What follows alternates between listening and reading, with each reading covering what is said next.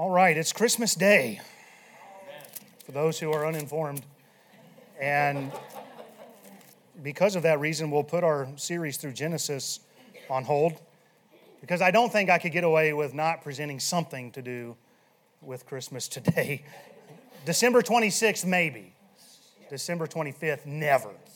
So we've got to do this, amen. Even though Christ wasn't even born this time of year, it is nice that our calendar sets aside time for the world to consider what this is all about. Well, it was 7 Christmases ago when Christmas fell on a Sunday. I'm with Brother Long. I wish it fell every year on a Sunday. I love the way it gets us focused in the right direction.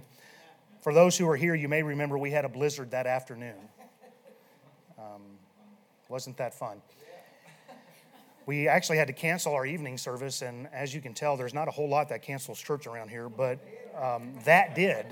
And it really didn't get terrible until around 2 o'clock. A band of wintry mix was rolling through at just the time that people would be getting up, looking out the window, decide if they were going to come in, and they would have seen that snow falling and thought, the storm's starting, I'm just going to stay home.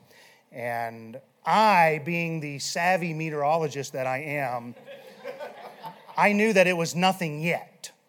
And so I came in and, well, this is going over better than I thought. I came in. I knew it was futile to try to explain to a bunch of armchair meteorologists armed with nothing more than your internet what was taking place. So I just drove into town. I pressed on with our services. I knew it would be lowly attended. It was. We had about 40 people here that morning. And as a result, I decided back then that what I gave on Christmas that day, I was going to give again when Christmas fell on Sunday again, because most of you weren't here or most of you missed it. And we didn't live stream back then, right? So you missed it. And we probably had even less people here for Sunday school, and that's what I've decided to give you. I had to decide between my morning message or my Sunday school lesson back then, and I decided to present my Sunday school lesson for you today. This is my Christmas gift to you. And if you were one of the few that were here 7 Christmases ago, then bear with me as I recycle this Christmas classic lesson. Amen. Hey, listen, if TBS can play A Christmas Story 24 hours straight, it's okay if I give another lesson. Amen. Besides, who wanted to study over Christmas? Not me. I did study. I'm only teasing. Everybody chill out. Now, I'm not going to be preaching today. I just want to give you some points. Don't want to lay anything heavy on you on Christmas. But we're celebrating the Lord's Supper today. That's a message in of itself. And so we're fine there. The Lord's the one who instituted the Lord's Supper, and He's the one that gave the first message. And we're just going to repeat His message as well today. So when it comes to true Christianity, there are events that are lines in the sand. There are things that we have to say, this is truth. Things that are critical to our faith, things like the virgin birth. We cannot budge on that. If you don't believe the virgin birth, you don't believe in the Savior of the Bible. And so this is something we can't bend on. We believe in Jesus' sinless life, His shed blood, His death, His burial, His resurrection, His ascension. All of these come to mind when we think about those things that are critical to our faith. But for today, I want to draw out the parallels that we see between Christ's birth and His death. Some are pretty obvious. Some are not so obvious. And I think as you see these parallels, you'll see just how our Father has planned it all. And some of these are really quite amazing when we get into it. And we won't take the time to turn to all the passages. I think it'd just take too long because I've never had a lesson this long before in my life. So I'm gonna go fast, okay? But we won't have time to turn to all these. However, the first parallel we're going to look at, they're all in Isaiah. So if you want to turn to Isaiah, just so we can say we looked in our Bibles, right? And then if you want to follow along afterwards, you can. But we're going to take a quick journey through the parallels between Jesus' birth and His death, and then we'll celebrate the Lord's Supper together. First thing I want to tell you is Jesus' birth and death were prophesied in the Old Testament. They were foretold of. Isaiah 7, if you'd like to turn there, very popular passage in verse 14. Therefore, the Lord Himself shall give you a sign. Behold, a virgin shall conceive and bear a son, and shall call his name Emmanuel, which we know being interpreted is God with us. That's a thought right there. Now, Isaiah 9 and verse 6, let me just read this while we're in the neighborhood. For unto us a child is born, unto us a son is given. The government shall be upon his shoulder. His name shall be called Wonderful, Counselor, the Mighty God, the Everlasting Father, the Prince of Peace. And the choir did a great job there. Isaiah 53, let's look at Christ's death prophesied. I've decided to read this whole chapter because it's just that good. Amen. Who hath believed our report, and to whom is the arm of the Lord revealed? For he shall grow up before him as a tender plant, and as a root out of a dry ground. He hath no form nor comeliness, and when we shall see him, there is no beauty that we should desire him. He is despised and rejected of men, a man of sorrows and acquainted with grief. And we hid, as it were, our faces from him. He was despised, and we esteemed him not. Surely he hath borne our griefs and carried our sorrows. Yet we did esteem him stricken, smitten of God, and afflicted. But he was wounded for our transgressions. He was bruised for our iniquities. The chastisement of our peace was upon him, and with his stripes we are healed. All we like sheep have gone astray. We have turned every one to his own way, and the Lord hath laid on him the iniquity of us all. He was oppressed and he was afflicted, yet he opened not his mouth. He is brought as a lamb to the slaughter, and as a sheep before his shearers is dumb, so he openeth not his mouth. He was taken from prison and from judgment, and who shall declare his generation? For he was cut off out of the land of the living. For the transgression of my people he was stricken, and he made his grave with the wicked and with the rich in his death, because he had done no violence, neither was any deceit in his mouth. Get this phrase now. Yet it pleased the Lord to bruise him. He hath put him to grief. When thou shalt make his soul an offering for sin, he shall see his seed, he shall prolong his days, and the pleasure of the Lord shall prosper in his hand. He shall see the travail of his soul and shall be satisfied. By his knowledge shall my righteous servant justify many, for he shall bear their iniquities. Therefore will I divide him a portion with the great, and he shall divide the spoil with the strong, because he hath poured out his soul unto death, and he was numbered with the transgressors, and he bare the sin of many, and made intercessor for the transgressors. What a great chapter, amen. All right, moving on to the next one. Like I said, I'm just going to move fast. Mary was present at both. Spoiler alert, Mary was there when Jesus was born. Amen. But if you doubt the scriptural integrity of that statement, Luke 2:7 says, and she, speaking of Mary, brought forth her firstborn son. And of course, at Christ's death, we read this in John 19:26. When Jesus therefore saw his mother and the disciple standing by whom he loved, he saith unto his mother, Woman, behold thy son. So Mary was the first to behold, one of the first to behold our Lord at his birth, and Mary was one of the last to behold our Lord before he died on the cross. And why wouldn't his mother be there? Amen. You mothers know you have a bond with children that us men can't fully comprehend. We do not carry them in our womb. Hallelujah. But a woman understands that. There were men named Joseph at both his birth and death. Joseph was engaged to be married to Mary, and the two went together from Galilee of the city of Nazareth to the city of David, which was called Bethlehem. The Bible tells us there was no room for them in the inn. So Joseph, who would be Jesus' earthly father, so to speak, he was present at his birth. And just a side note here, we see just how the royal line of David had been lowered. It had been humbled. It was no longer a kingly line. Joseph should have been king over Israel. But that's what sin does. Amen. Now, there was a Joseph at Christ's death, Matthew 27, verses 57 through 59. When the even was come, there came a rich man of Arimathea named Joseph, who also himself was Jesus' disciple. He went to Pilate and begged the body of Jesus. Then Pilate commanded the body to be delivered. So isn't this interesting? There was a Joseph who carried Jesus when he was born, and there was a Joseph who carried Jesus after he had died. What a thought. Christ was naked at both. Obviously, we're born into this world with no clothing on. Amen. I don't think I need to explain that. At least I hope I don't. But again, if you doubt the scriptural authenticity of this, Job 121, naked came I out of my mother's womb. Now, we understand that. But at Christ's death, I know what the paintings show, and there are some disagreements to this point, but it was a practice to strip an individual of their clothing before crucifixion. We know concerning Christ's death at the foot of the cross, the soldiers were gambling for his garments. Matthew 27:35, and they crucified him and parted his garments, casting lots, that it might be fulfilled, which was spoken by the prophet. They parted my garments among them, and upon my vesture they did cast lots. Obviously, in order for them to cast lots for his clothes, they had to take his clothes from him. And Hebrews 12:2 says, looking unto Jesus, the author and finisher of our faith, who for the joy that was set before him endured the cross, despising the shame.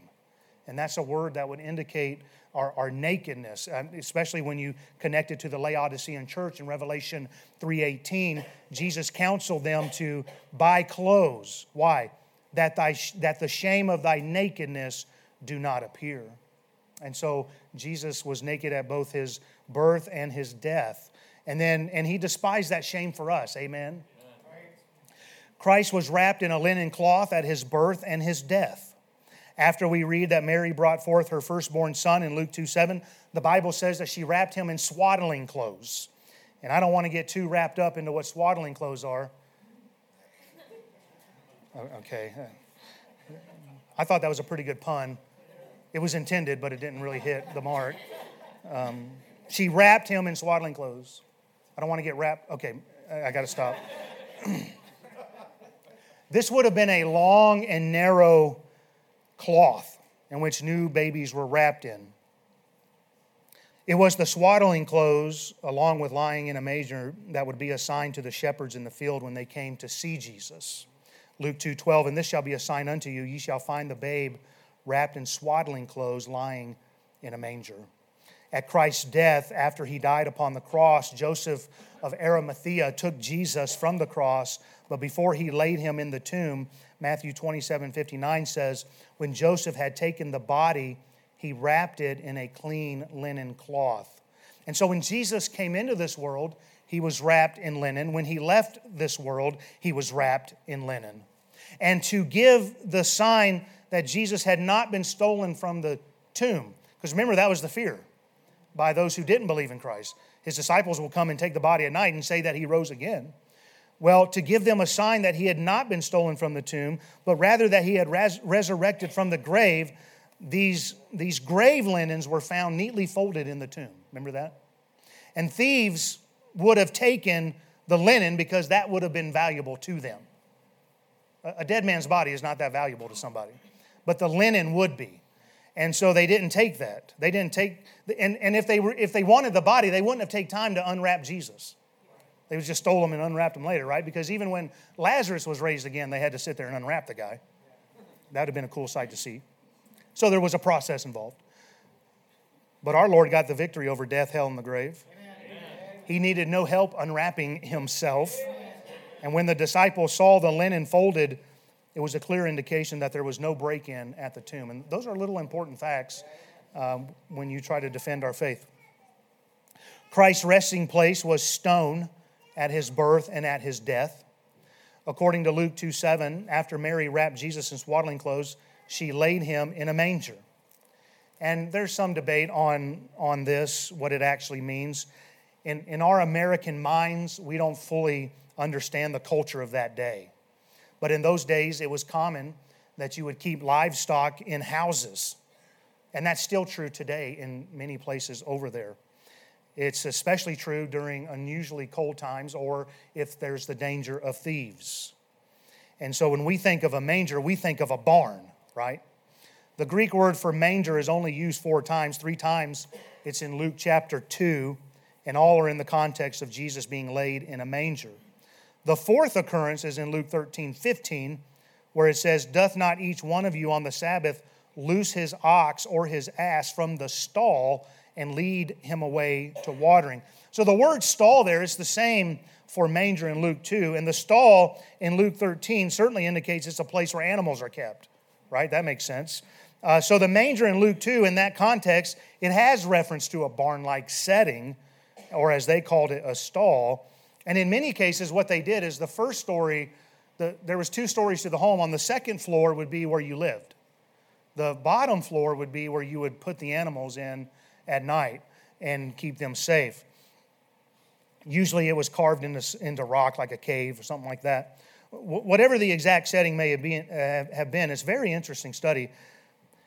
It wasn't unheard of in those days for people to stay in a manger.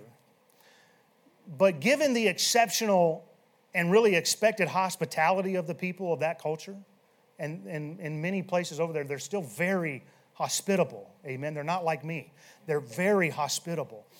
And so you would think that a 9-month pregnant woman would not be relegated to giving birth amongst the animals, but there she is in this stall.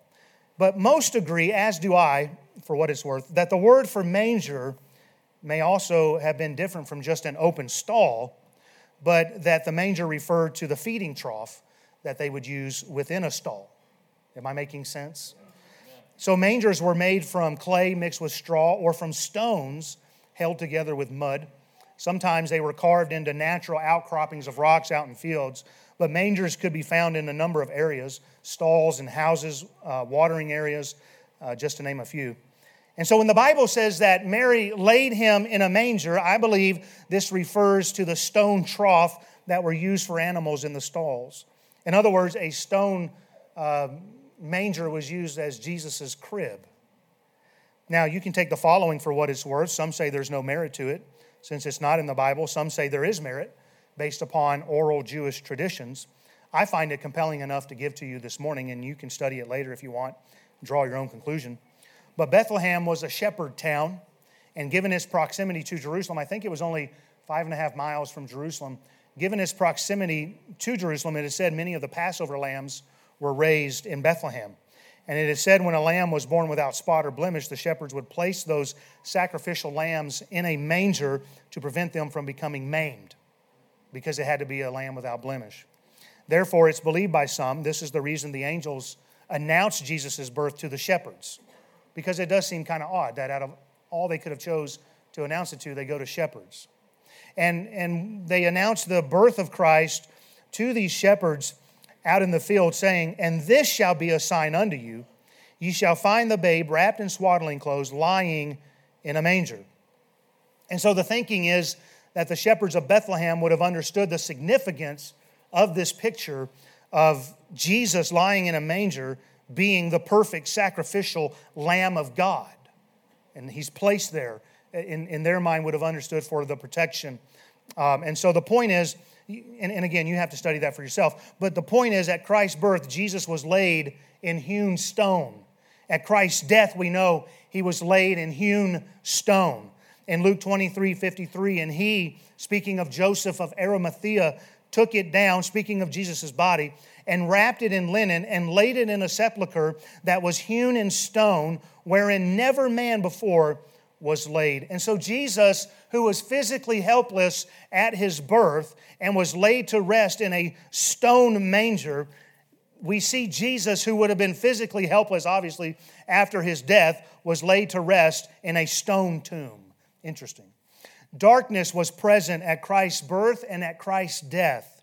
After Luke 2:7, when Mary has delivered Jesus, the next verse says, "And there were in the same country shepherds abiding in the field, keeping watch over their flock by night." And so Jesus was born at a time of darkness. Christ's death, Luke 23:44 and 45, "And it was about the 6th hour, and there was darkness over all the earth until the 9th hour.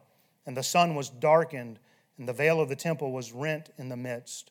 So the light of the world, think about that. The light of the world was born in the darkness of night.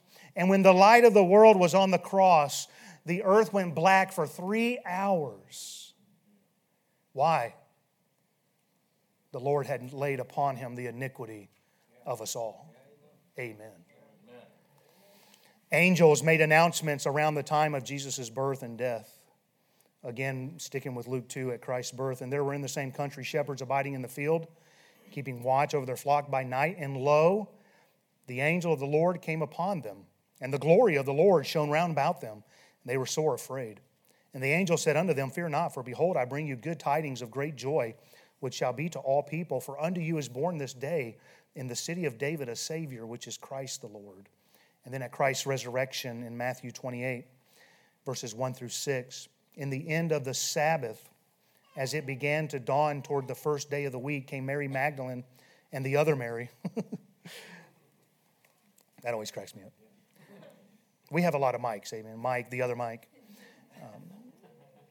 Came Mary Magdalene and the other Mary to see the sepulchre. And behold, there was a great earthquake, for the angel of the Lord descended from heaven and came, and he rolled back the stone from the door and sat upon it. His countenance was like lightning, and his raiment white as snow. And for fear of him, the keepers did shake and became as dead men. And the angel answered and said unto the women, Fear not ye, for I know that ye seek Jesus, which was crucified. He is not here, for he is risen. As he said, Come see the place where the Lord lay. So we have the angel of the Lord at both his birth and his death making a proclamation. The angels asked the women who had come to the tomb, Why seek ye the living among the dead? Whoop! That's a lapse statement right there. Myrrh was presented after Christ's birth, and myrrh was used at his death. Christ's birth in Matthew 2:11, and when they were coming to the house, this is talking about the wise men, they saw the young child with Mary, his mother, and fell down and worshipped him. And when they had opened their treasures, they presented unto him gifts, gold and frankincense and myrrh. Now, all of those gifts have meaning, and I won't get into that, but focusing on the myrrh, myrrh is an extract from a tree with a very bitter taste. It has many uses. One particular importance is it was also used to prepare a body for burial. At Christ's death, it would be a bitter experience, amen. And remember, the Passover lamb had to be eaten with bitter herbs. The myrrh presented at his birth looked ahead to his bitter sufferings and his death. And then at Christ's death, after Joseph of Arimathea took the body of Jesus down, we read the following in John 19, verses 39 and 40. And there came also Nicodemus, which at the first came to Jesus by night and brought a mixture of myrrh and aloes, about 100-pound weight. Then took they the body of Jesus and wound it in linen cloths with the spices, as the manner of the Jews is to bury. And so we have myrrh at both his birth and death. There were also Herods ruling during the time of Jesus' birth and death. At Christ's birth, remember, Herod is a position. It's not a name, but it's like a king. Herod the Great, he was the one ruling in Judea when Christ was born. And he's the one the wise men went to ask, where is the one who's born king of the Jews? And so it was Herod the Great who decided to have all the males 2 years and under put to death in hopes of having Jesus killed. All the babies in Bethlehem and the coast thereof. Matthew 2:13, it says, And when they, speaking of the wise men, were departed, behold, the angel of the Lord appeareth to Joseph in a dream, saying, Arise and take the young child and his mother and flee into Egypt, and be thou there until I bring thee word. For Herod will seek the young child to destroy him. And Mary and Joseph remained in Egypt until after Herod the Great had died. And then Hosea 11:1 was fulfilled, which says, Out of Egypt have I called my son. Actually, Hosea 11:1 says, And called my son out of Egypt. I always quote the New Testament one in Matthew 2:15. And so that prophecy was fulfilled. And then when we lead up to Christ's death, it says in Luke 23, verses 8 through 11, And when Herod, and this is now Herod Antipas, which would have been the son of Herod the Great, he was exceeding glad, for he was desirous to see him of a long season. Remember, Jesus is going to be brought before Herod. Herod's excited because he thinks he's going to see Jesus do a miracle, right? And so he's excited about this, and it says he hoped to have seen some miracle done by him. Then he questioned him with many words, but he answered him nothing. And the chief priests and the scribes stood and vehemently accused him. And Herod, with his men of war, set him at naught and mocked him and arrayed him in a gorgeous robe and sent him again to Pilate. And so we have Herod's at his birth and death. The chief priests and the scribes, they both missed Jesus, right? They missed him at his birth and they missed him at his death. Matthew 2, it says in verses 4 through 6, And when he, Herod the Great, had gathered all the chief priests and scribes of the people together, he demanded of them where Christ should be born. And they said unto him, In Bethlehem of Judea. For thus it is written by the prophet, And thou, Bethlehem, in the land of Judah, are not the least among the princes of Judah, for out of thee shall come a governor that shall rule my people Israel. Isn't that amazing? Herod the Great, he goes to the Pharisees and the scribes, and he says, where is he going to be born? Oh, it's Bethlehem of Judah. That's where he was born. How come they're not connecting the dots? Amen. Hey, come on. Amen. It's the same reason why some of you aren't saved yet. The answer's right here. It's black and white. You know it. They missed it. They could even quote the verse. And they missed it. I'm not supposed to be preaching. Let me get back to boring. Christ's death. Matthew 27, verses 41 through 43. Likewise also the chief priests mocking him with the scribes and elders said, He saved others, himself he cannot save. If he be the King of Israel, let him now come down from the cross, and we will believe him. He trusted in God. Let him deliver him now if he will have him, for he said, I am the Son of God. You see, these are the ones in Israel who should have known. They should have been teaching others, and they should have been expecting the Messiah's arrival. They should have recognized the events, but they were willingly ignorant of the times. Do you recognize the times that we're living in? I hope you do, because Christ's second coming is on the way, and we will stand in judgment. Don't miss what's coming. All right? Don't be blinded. It's in the Word of God. Don't miss the Messiah today either. Amen. Look, you're in church for a reason. Listen, you're in a good church. Amen. You have the Word of God. So you have a church, you have a Word of God. You're familiar with all this Christmas account. But like the chief priests and the elder or the scribes, you can still miss him. You can still miss him. This may just be religious exercise for you. But I pray none of you will miss him today. Amen. So on the other hand, unlikely people recognized Jesus' deity at his birth and death. It was the shepherds in the field. They understood. The palace didn't recognize him. The religious elites didn't recognize him.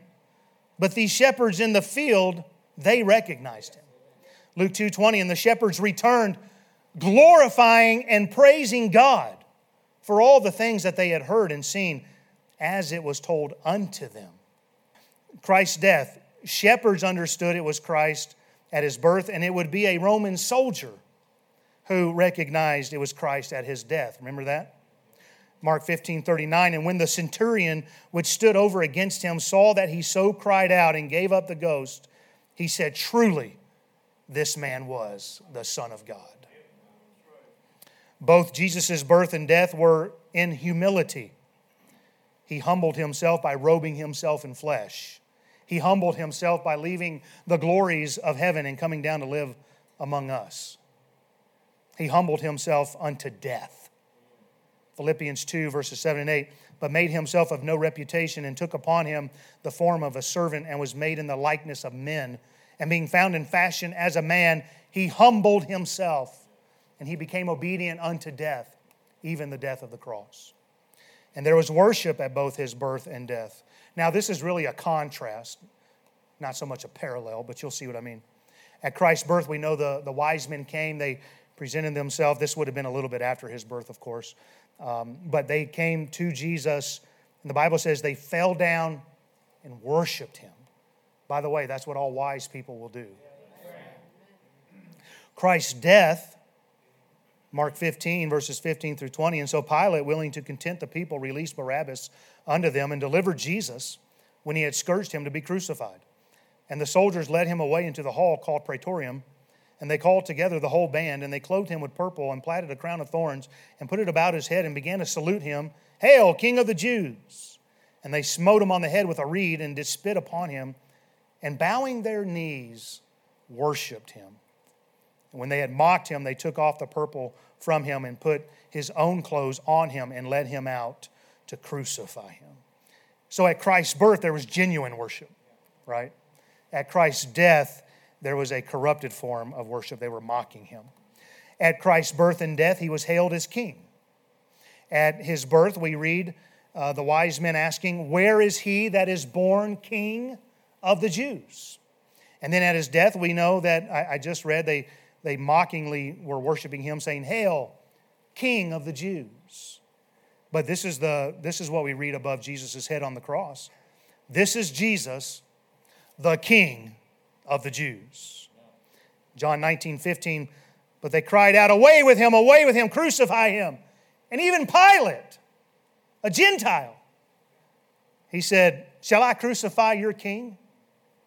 The chief priests answered, "We have no king but Caesar."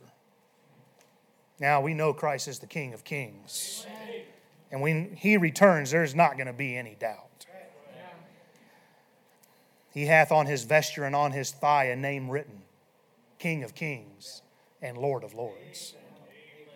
He was the miracle promised seed in his birth and death. At his birth, it was told to Mary, "Thou shalt conceive in thy womb." She asked, "How can this be, seeing I know not a man?" And I'm paraphrasing here to hurry. "The Holy Ghost," the angel Gabriel said, "shall come upon thee. The power of the highest shall overshadow thee. Therefore also that holy thing which shall be born of thee shall be called the Son of God." And so his entrance into Mary's womb was miraculous. Amen. It was a miracle that brought him to Mary and into this world.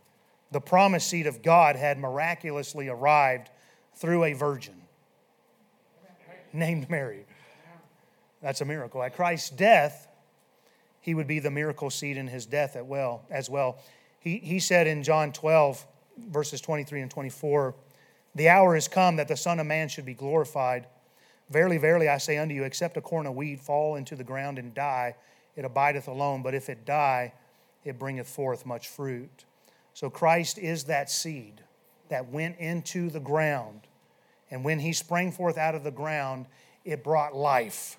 Hallelujah. That's why we have life today, because he's the resurrection and the life.